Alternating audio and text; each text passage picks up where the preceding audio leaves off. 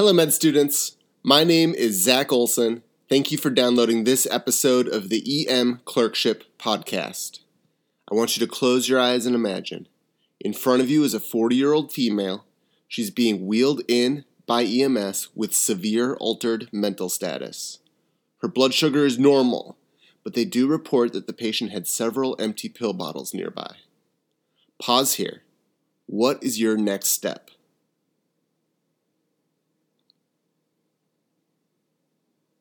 Today, we're going to cover toxicology.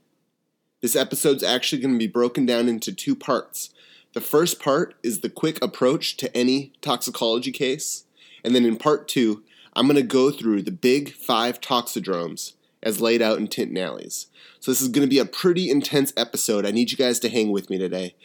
The thing that I'm going to want you to remember from this episode is that you have to look at the patient's vitals, pupils, and skin. Vitals, pupils, skin. We're going to go into that more in a bit, but let's just start out with our basic approach. Step 1, airway. Just like with trauma, wake the patient up, sternal rub them, do whatever you need to do to ask them a question. And if they can't speak, they can't open their airway, and you need to start the encounter with an intubation.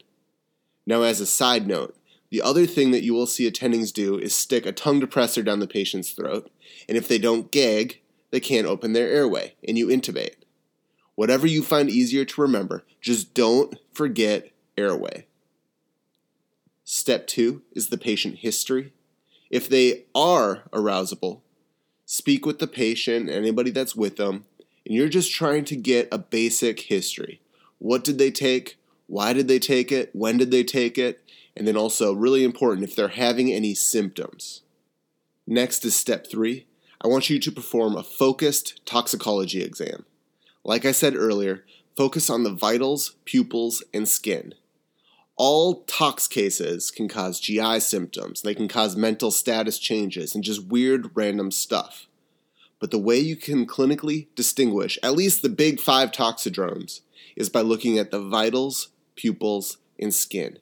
So do your exam, but are their vitals increased or decreased? Are their pupils big or small? And is their skin wet or dry? Vitals, pupils, skin. Step 4 is the med list. You need to figure out what exactly the patient might have taken, even if they say they didn't take anything at all. And the way you do this is by examining any bottles they have with them and by printing off an old medication list. Now, these things might not always be available, and that's okay. Do your best. But remember in that chest pain episode when I told you to print out that old cath report because it would get you tons of points on your SLO? With toxicology, an old medication list is that same thing. It's that cath report. You need to print it out. It'll get you tons of extra credit points with your attending. Step 5, you're going to send your basic toxicology lab set. You need an EKG, you need electrolytes, and you need a liver function to assess the damage on pretty much anybody with a major ingestion. You also need to look for co-ingestions. So you get a blood Tylenol, aspirin, alcohol level, and then you also get a urine drug screen. That's how you look for sort of other things that people typically take when they overdose. That's your approach. Airway, patient history, do that tox exam, vitals, pupils, skin. Create or find an old med list and send the toxicology lab set. Now, as far as treatments, it is far too varied to cover in an overview lecture like this. Just know that things like whole bowel irrigation, activated charcoal, a bunch of individual antidotes, they're all possibilities depending on the situation and depending on what the patient took.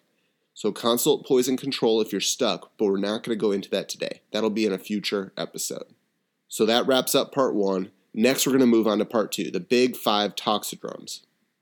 First toxidrome, anticholinergic. When I was preparing for this, it seems like everything can cause the anticholinergic toxidrome, especially medicines that we give to patients, because you can get it from cough medicines and allergy medicines, depression medicines, asthma medicines, Parkinson's medicines, so many medicines. The list is huge, so listen up. Increased vitals, big pupils, dry skin. In severe cases, the antidote is physostigmine. It's certainly not used every time. But just remember, increased vitals, big pupils, dry skin, that is the anticholinergic toxidrome. Next is the cholinergic toxidrome. Now this one's actually pretty uncommon. Classically and on your test, this is either going to be a farmer exposed to pesticides or some sort of terrorist attack. But it's the opposite of the anticholinergic toxidrome, so it's kind of easy to remember. You get decreased vitals, small pupils, wet skin. And as a sort of side note, with cholinergics, everything gets wet. These patients will be peeing and pooping and crying and drooling. The antidote for this? Atropine. The next toxidrome is opioid. Unfortunately, the prescription opioid epidemic really actually has a huge issue. You're going to be shocked on your clerkship how common this problem is. Because people will just keep taking more and more pain medicine until they turn their brain off and they get decreased vitals, small pupils, and dry skin. Decreased vitals, small pupils, dry skin. The antidote for this one is naloxone. Very closely related to the opioid toxidrome is the sedative toxidrome. These are your benzodiazepines, your barbiturates, alcohol. It's so similar to the opioid toxidrome. It's so close. It's just that the pupils in this one are just a little bit bigger. What you see are decreased vitals, normal-ish pupils, and dry skin. Finally, the sympathomimetic toxidrome. These are the uppers. We all know this one. Cocaine, ecstasy, meth, caffeine even. They cause increased vitals, big pupils, and wet skin. You treat with benzodiazepines. Just remember though, increased vitals, big pupils, wet skin. I'm going to go through these one more time here just to kind of summarize the physical exam findings.